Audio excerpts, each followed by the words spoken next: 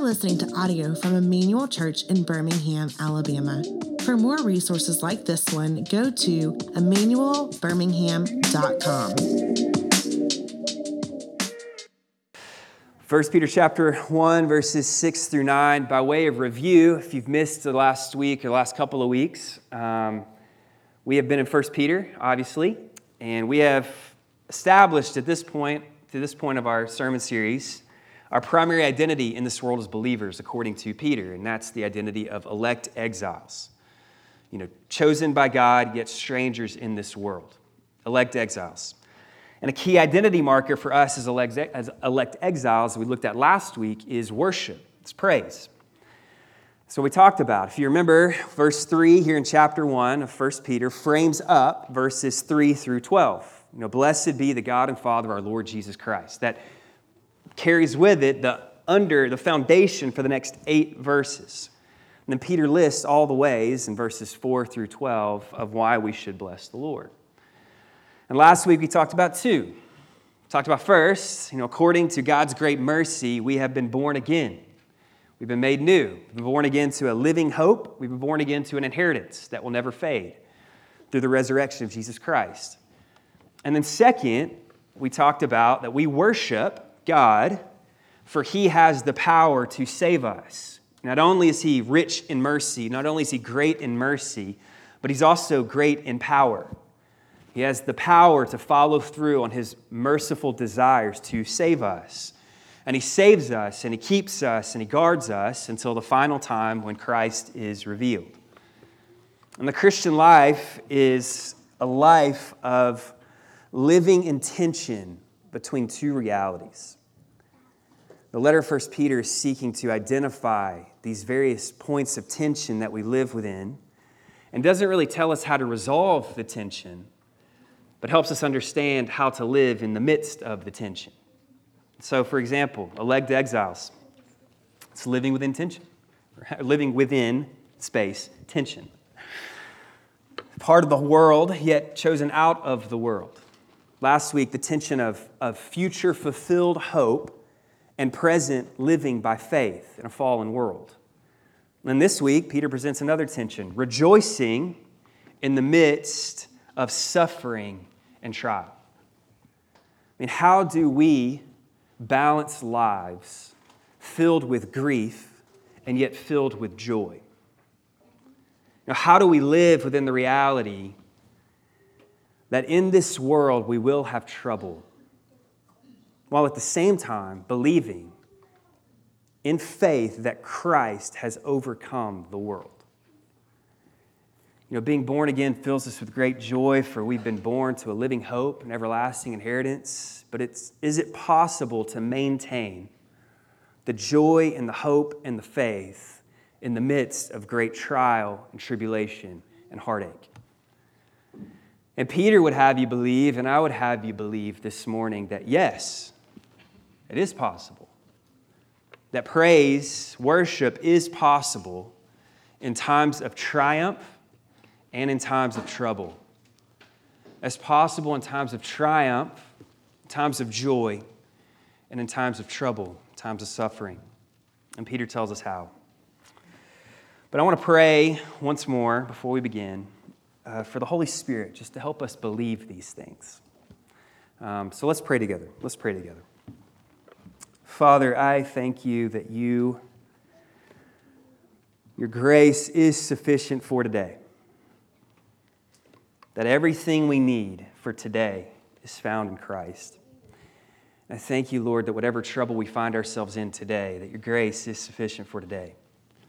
That you will see us through this day because you cling to us and you hold us in your hand and you get us through whatever trials we have in life. So by your Spirit, O God, convince us that these things are true. And then help us by your grace to walk in the truth. We love you, Lord. We pray these things in Christ's name. Amen.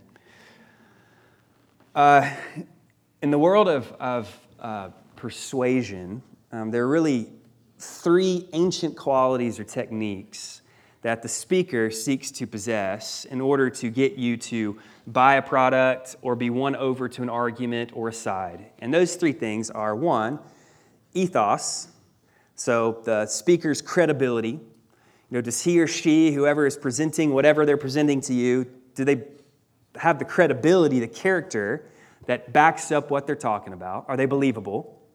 Number 2, pathos. Do you possess the emotion or feeling that backs up what you're saying? Do you actually believe what you're saying and have the emotional capacity to show that belief? And then 3, logos. Are there solid reasons or logic behind why I should buy your product or believe what you're telling me? Is it clear? Is there a rationale behind it? Does it make sense? Even taking preaching classes at Beeson, these 3 components were sought to be present even in preaching. When I'm unpacking for you a text of the Scriptures, I pray that I have the credibility and the character to back up what I'm saying, ethos. I hope that I'm passionate about what I'm saying, not contrived, but truly you can tell that I believe what I'm saying, that the passion, the emotion accompanies that, pathos. But I also believe that I hope my sermons are reasoned well. That they're clear, that I'm drawing a line between point A and point Z, which that would be a long sermon, but point A and whatever, the logos. I hope that I have all 3 of those components. And many times that first component, ethos, credibility, character, it's most established when the speaker has experienced that which he or she is discussing, right? You want to know the person's used the product they're trying to get you to buy. You want to know they've experienced the life experiences they're talking about, right? It's not necessary, but it helps, right? It helps undergird the ethos, the character, the credibility of that person. They want to know that you've experienced what you're talking about, that you've walked through that road before. A leader in the armed forces can lecture you all day about the realities of war, but they have greater credibility, greater ethos when they've actually lived through the realities of war. What they're saying may be true, what they're lecturing you on may be true, but it adds to their reliability when they can tell you from firsthand experience what it's like to be in war, to be in combat. And there's nothing more universal to the lived experience of humanity than suffering. Christine and I were on vacation this last week, and it was great. It was awesome. I feel very rested. Slept a lot. That's what I needed. The bar for vacations is so low, all right, when you have kids. It's like, give me a place to sleep, give me a book to read, I'm good to go, all right? That's all I need. But it was great. But regardless of who I met on that vacation, regardless of where they were from, what nationality they were, what ethnic background, socioeconomic background they may have possessed, regardless of all those things, I can guarantee you that we would have 2 things in common. 1, we're human beings, and 2, we felt pain, that we've suffered. Whether that be emotional, psychological, physical, granted, some people experience those things more than others, but everyone has walked through suffering of some kind in this world. So merely by being human and living in a fallen world, every person in this room has ethos, has credibility when it comes to discussing the realities of suffering, of pain. Because all of us have suffered, some more than others. And the 2 universal questions people ask themselves in the midst of suffering is 1, why? Why is this happening to me? They're seeking a reason for their suffering. And 2, how long? How long will this suffering last? They're seeking an end to their suffering. And Peter seeks to answer both of those questions in verses 6 through 9 of 1 Peter. And let's remember 2 things that are key here, as we've talked about already, as we enter into this text on trials, on pain. First, let's remember who Peter's writing to. He is writing to believers. He's writing to Christians. He's addressing the whys and the how longs for believers, for Christians, not non-Christians. The hope and promises he gives to comfort here in this text are meant for those who have been born again to a living hope. And second, let's remember that this is suffering in the midst of obedience. This is not suffering as a result of sin. Now, the trials Peter's discussing here are not self-induced effects of poor, sinful decisions. But these are things allowed to come upon us in the sovereignty of God without any necessarily direct one-to-one cause and effect implications here. These are just trials of living in a world that's broken, that is fallen, and seeking to be obedient in that world. So let's get into the text. Peter, verse 6, he begins to shift here from focusing on the certainty of coming salvation and glory to the dark, depressing realities of the present. But as we're going to see, he doesn't completely neglect future salvation. But the coming reality of future full deliverance is actually what sustains us through trials in the present. So let me read for us again verses 6 and 7. I'm going to read for us again verses 6 and 7. Peter writes, "In this you rejoice, though now for a little while, if necessary, you've been grieved by various trials, so that the tested genuineness of your faith, more precious than gold that perishes, though it's tested by fire, may be found to result in praise and glory and honor at the revelation of Jesus Christ." So Peter, from the outset here, is seeking to establish the fact that trials are to be expected in the Christian life. That trials are to be expected in the Christian life. That to be a Christian and expect to be spared from trials is naive at best and a false gospel at worst. Now, let me define for you exactly what I'm talking about when I use the word trial. That might be helpful for us. Trials are tests to see if something can stand up to strain. And trials are universal. They're not just relegated to Christianity. I mean, anything you use in your everyday life has probably been subjected to some kind of trial. When you think about drugs or medical procedures that you embark upon or take or have to go under the knife or whatever the case may be, there's a great chance, 100% really, that those drugs, that medicine, that innovation has been subjected to some kind of testing, trial, to see if it withstands the strain. I think about our fuel when we put it in our gas tanks, right? Before it gets to the gas station, it has to meet certain regulations. So it goes through a trial, it goes through a test to see if it meets those regulations. I mean, cases, legally, like think about courtroom cases. Cases are brought to trial to see which side of the arguments and evidence stands up to the scrutiny and tests of the facts, right? Trials are universal and common in our everyday lives. And trials for Christians are those events in our lives allowed by God that are used to test our faith, our belief in the claims and promises of God. Just as trials on our products in this world are used to make this product better and work out the kinks, so to speak, of that product, so trials in our Christian lives are used to strengthen our faith and work out any rough spots that may appear, to purify our faith, which we'll talk about in a second. Now, this is different. Trials are different than temptations, all right? Trials and temptations are two different things. Temptations come from Satan and are intended to destroy your faith, where trials are allowed and ordained by God to strengthen your faith. James 1 tells us that God never tempts anyone with evil, nor can he be tempted by anything or anyone. But temptation comes from the evil one, and the purpose of it is to destroy your faith, to make shipwreck of your faith. He wants to harm you, to have you release the promises of the Lord, not cling to the promises of the Lord. But what does Peter say here about the nature of trials? So if those are what trials are, what does Peter say in these verses about the nature of trials? So look at verse 6 again. He says, in this. So the this is verse 5. So looking back to verse 5, talking about the coming salvation when Christ is revealed, verse 5. So in this coming salvation, Peter writes, you rejoice.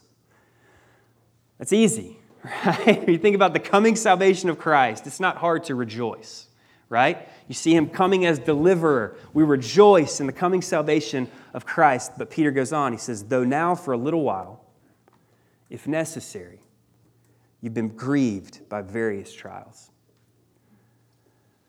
So the first thing we see about trials in the Christian life is that trials are temporary. Trials are temporary. though now for a little while. It's not forever. It's temporary. For a believer, as we sit under the weight of trials and suffering in this life, and we ask ourselves the questions of how long, Peter gives an answer. He says, not long. Not long. Not forever. He doesn't get into the specifics of each and every trial. That would be impossible for him to do. I can't get into the specifics of each and every trial you're walking through right now. But Peter can say with confidence to the Christian, it will not be like this forever. Not be like this forever. And for those of us who've walked through times of suffering in the moment, it feels like forever. Does it not? It feels like it's taking a lot longer than it should. And this is a common refrain in the Psalms, particularly the Psalms of lament. Psalm 6, 13, 35, 74, 79. I could go on and on. How long, O Lord, will you forget me forever? How long? Even the psalmist, knowing the realities of who God was and what the promises he made consisted of, still felt the strain of suffering in this life and asked real, gut-wrenching questions. How long? Even though he knew it was temporary. We must remind ourselves, church, we must remind ourselves that our lives on the spectrum of eternity are a blip. They're here today and gone tomorrow. I mean, our 60, 70, 80, 90 years in this world may feel like a long time, but it is a mist. It is a vapor. That this light, momentary affliction we find ourselves in the middle of, to use the words of Paul in 2 Corinthians 4:17, is preparing for us an eternal weight of glory beyond all comparison. The light, momentary affliction preparing us something that is eternal. It's not to say the pain is not real, or that your suffering is small or unimportant or trite. But we have to preach the gospel to ourselves and remind ourselves that eternity is coming, that this will not be forever, but it's here today and gone tomorrow. C.S. Lewis writes it in his famous essay, The Weight of Glory. He says this. He says, at present, we are on the outside of the world, the wrong side of the door. We discern the freshness and purity of morning, but they don't make us fresh and pure. We cannot mingle with the splendors we see, but all the leaves of the New Testament are rustling with the rumor that it will not always be so. Someday, God willing, we shall get in. The leaves of eternity are rustling, church, reminding us that one day we'll be on the other side of that door. So trials are temporary. Second, trials may sometimes be necessary. Trials may sometimes be necessary. It's that phrase in verse 6, if necessary, you've been grieved by various trials. You know, for the unbeliever, suffering is only a bad hand that was dealt. It's a bad roll of the dice. Pain is arbitrary and meaningless because we live in a dismal reality that is arbitrary and meaningless. But for the believer, for the Christian, suffering and trials always serve a purpose. It's the point of the cross. Is to show us that suffering serves a purpose. And trials and suffering only come your way if God is using them to move forward His purposes for your life, His church, and His glory. The goal of the Christian is to be made more into the image of Christ, to reflect more and more of His character and actions to the world around us. And if our Savior was made perfect through suffering, Hebrews 2:10, how much more should we expect God to use suffering in our lives to mold us more into the image of His Son? That may sound scary. That may sound ominous. But thanks be to God for His promises to us, church. And that's not the point of 1 Peter here. Peter's trying to reiterate to his readers the solid hope and belief, even in the midst of the valley of the shadow of death, that God is using that for His good purposes for us in this life and in the life to come. Sometimes trials are necessary to accomplish His goals for us, which may be different than our goals for ourselves. But his goals for us are always for our good and always for his glory. So trials are temporary. Trials may sometimes be necessary. Third, trials produce real grief. Trials produce real grief. In this you rejoice, verse 6, though now for a little while, if necessary, you have been grieved by various trials.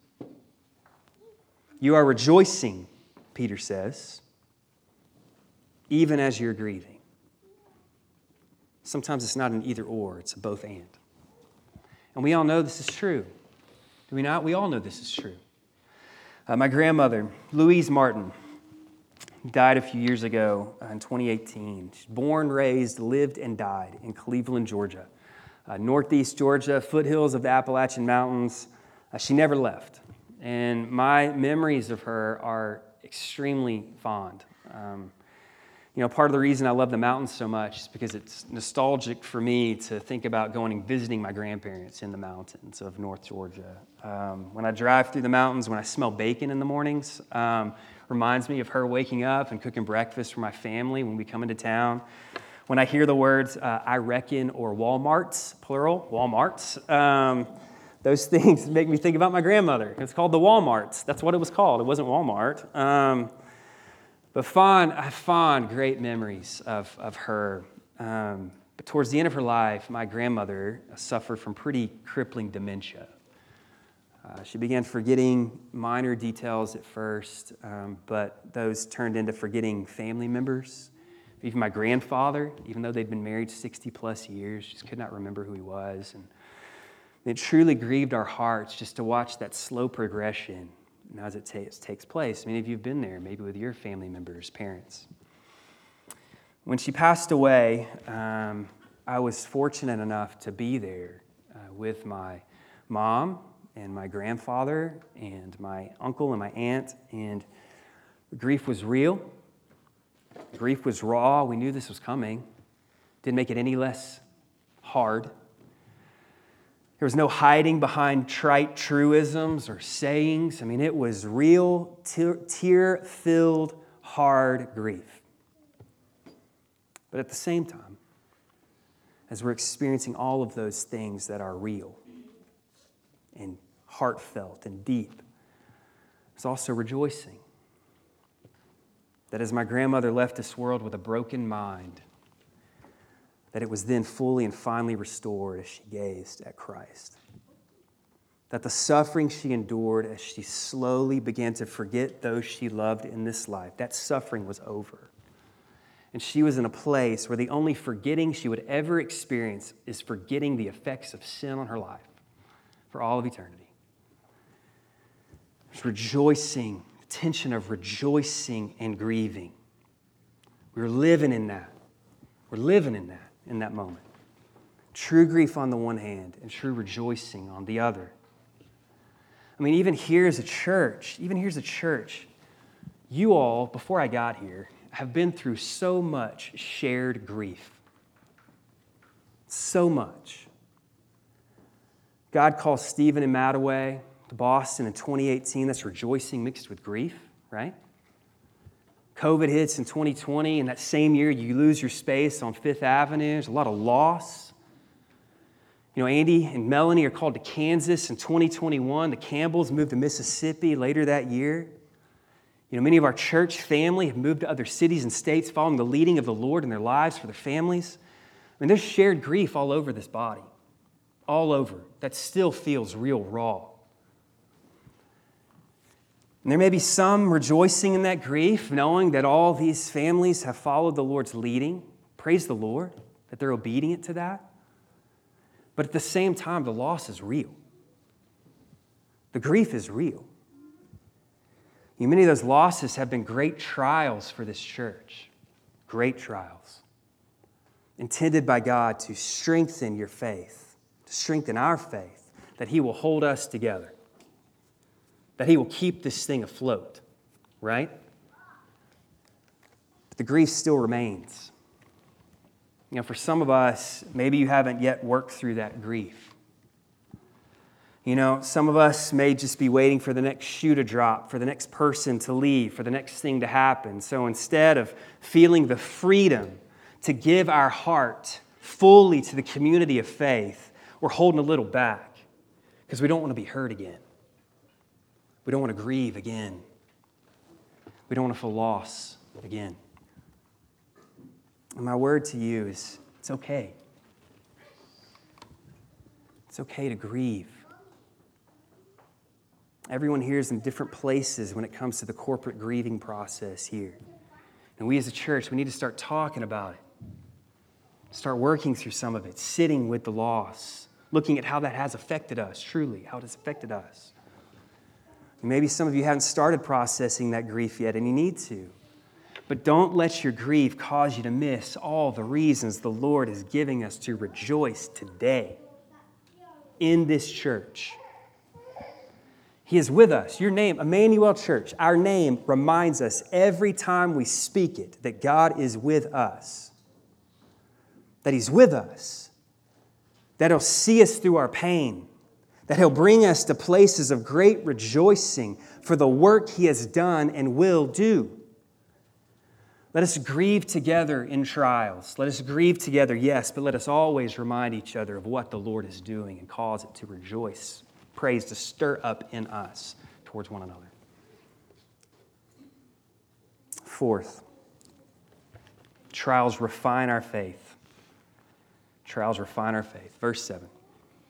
So that, purpose clause here, the reason you've been grieved by various trials, Christian, is so that the tested genuineness of your faith, more precious than gold that perishes, though it's tested by fire, may be found to result in praise and honor and glory at the revelation of Jesus Christ. Peter here compares the testing you experience in this life, the trials you experience in this life, to gold being purified. Gold is put into the fire, right? And the dross melts away, and they scrape off that impurities so that the gold is more pure. So our faith is sometimes put into the fire so that the impurities, the shortcomings melt away, making it more pure and more refined. But even as Peter compares our faith to gold, the most precious known material at the time he wrote this letter, he says that our faith is more precious than gold. For even gold, the most precious, valuable commodity in the known ancient world, still perishes. Gold still doesn't last.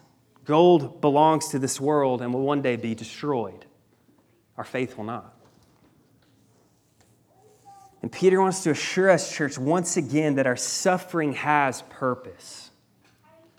That even the worst things we may walk through in this life will be used to strengthen our faith. And he also wants to reassure us that if we find ourselves in the middle of trials, it's not due to a lack of faith. It's not due to failure on your part, not being punished if you're walking through various trials. He doesn't want us to think that we did anything wrong to bring on the trial or test, but simply that God, in His grace, desires us to reflect more of Christ's faith when He was put to the test. Jesus Christ has endured many trials and come out on the other side, sin-free, spotless, pure. And if the goal of our Christian living is to be made more into the image of Christ, we will be put to the test as well. And we'll come out purer on the other side. I think J.I. Packer says it best in his beautiful book, Knowing God. Classic. If you haven't read it, you should read it. Knowing God, J.I. Packer, he says this: not by shielding us from assault by the world, the flesh, and the devil, nor by protecting us from burdensome and frustrating circumstances, nor yet by shielding us from troubles created by our own temperament and psychology, but rather by exposing us to all these things, so as to overwhelm us with a sense of our own inadequacy and drive us to cling to Him more closely. This is the ultimate reason, from our standpoint, why God fills our lives with troubles, perplexities of one sort and another. It's to ensure that we will learn to hold Him fast. He takes it all away so that we aren't clinging to anything but Christ. And that's the truth. As we seek to hold on to Christ in the midst of our trials in this world, we quickly find that He's actually the one holding us. When we feel like we're at the end of our rope and we are so close to letting go, we realize His arms are so firm around us that there is nothing in this world that can pluck us from His hand. He is faithful to us in our times of trial, not to let us slip, for He loves us and He will hold us fast. Sometimes we find believing the promises of God come easy. Some days we find we've got to fight to believe them. In both cases, the Lord is faithful and will be a refuge for us in times of trouble. Psalm 46:1. Trials are temporary, sometimes necessary. They produce grief. They refine our faith. Fifth, the goal of trials is worship. The goal of trials is worship. As our faith is strengthened and purified by trials, the result is praise and glory and honor at the revelation of Jesus Christ. When we behold in that final day the face of the one for whom we endured great trouble, when He stoops down to us to wipe away the tears that trouble in this life have produced, what will fill up our hearts on that day and roll off our lips is praise to His name. Christ gets glory when we endure. When we walk through the fire of affliction and suffering, when things we have in this world are taken away, when sickness and illness come our way, when our husbands and wives make decisions that grieve our hearts, when our children spurn the faith and walk away from the God we've so desperately tried to teach them about and model for them, when all these things happen and we find ourselves at the end of the day still clinging to Christ, still clutching to Him, still believing His promises, pleading with Him to see us through just another day, just another hour, just get us through this hour. When we truly desire to believe in our heart of hearts that what the psalmist says, that though my flesh and my heart may fail, God is the strength in my heart and my portion forever. When we believe that, when there's nothing left for us but Christ, that makes God look beautiful. That makes God look amazing and worth wanting and pursuing in this life. The kind of faith demonstrates to this world that Christ is our treasure. That He's our treasure. Nothing else in this life can fulfill us like He can.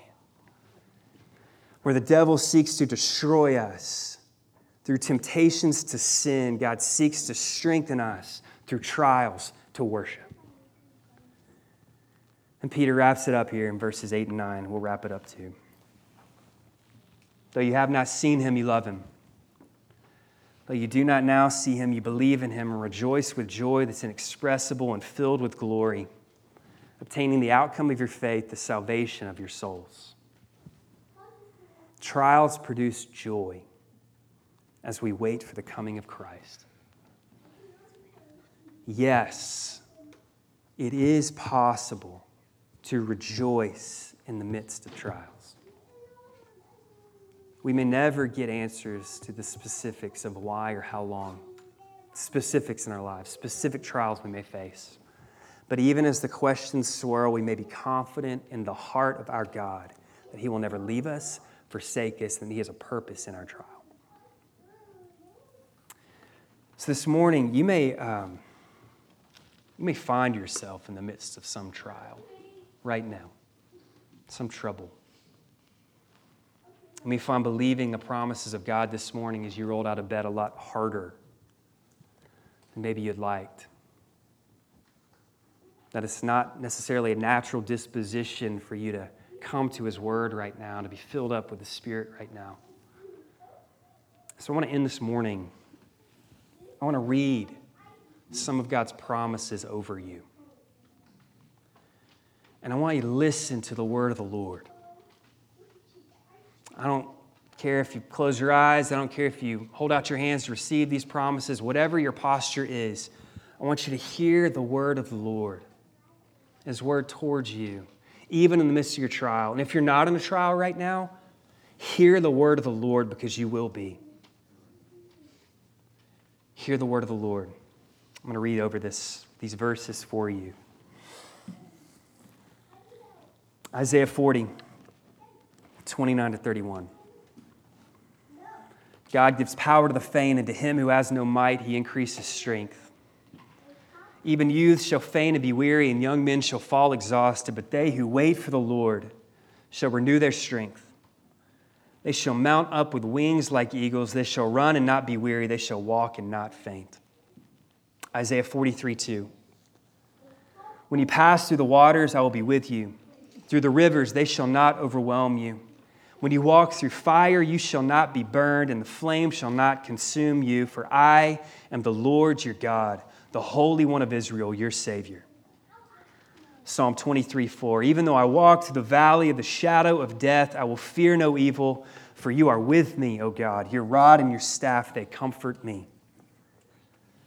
Matthew 7, 9 through 11. Or which one of you, if his son asks him for bread, will give him a stone, or if he asks for a fish, will give him a serpent? If you then, who are evil, know how to give good gifts to your children, how much more will your Father who's in heaven give good things to those who ask him? Matthew 11, 28 to 30. Jesus says, come to me, all you who labor and are heavy laden, and I will give you rest. Take my yoke upon you and learn from me, for I am gentle and lowly in heart, and you will find rest for your souls. For my yoke is easy and my burden is light.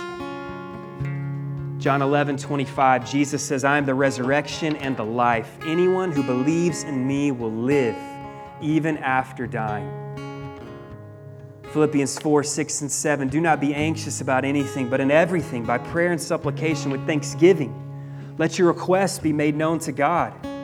And the peace of God, which surpasses all understanding, will guard your hearts and your minds in Christ Jesus.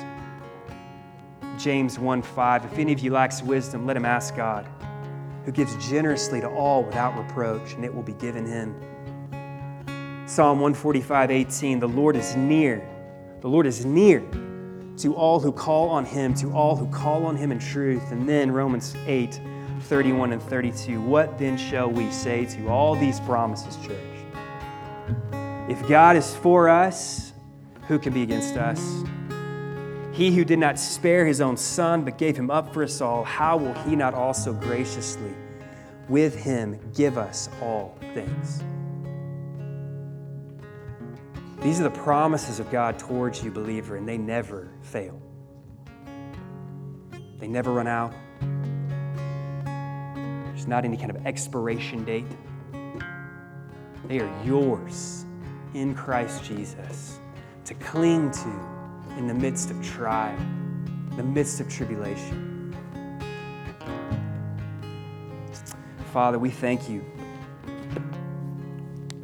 We thank you, Father, for your promises to us. There's nothing we could do to earn your favor, and yet you pour it out on us because of your Son, Jesus. That all of the promises of God find their yes in him. I don't know what everybody in this room is walking through right now. I don't know what awaits us 4 hours from now. But you do. And even as we feel the weight of the heaviness and the pain and the trouble that we're in or will be in, even as those things come, you are with us in it.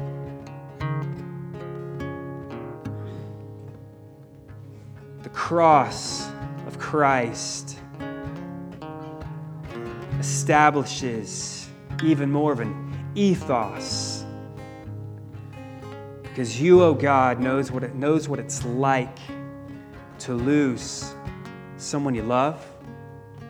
That Christ knows what it's like to suffer in this life, to walk through trials in this life, to feel pain and loss and grief, You have walked it, Lord. And so we can believe you even more. Thank you, Lord, for your promises to us. We love you in Christ's name. Amen.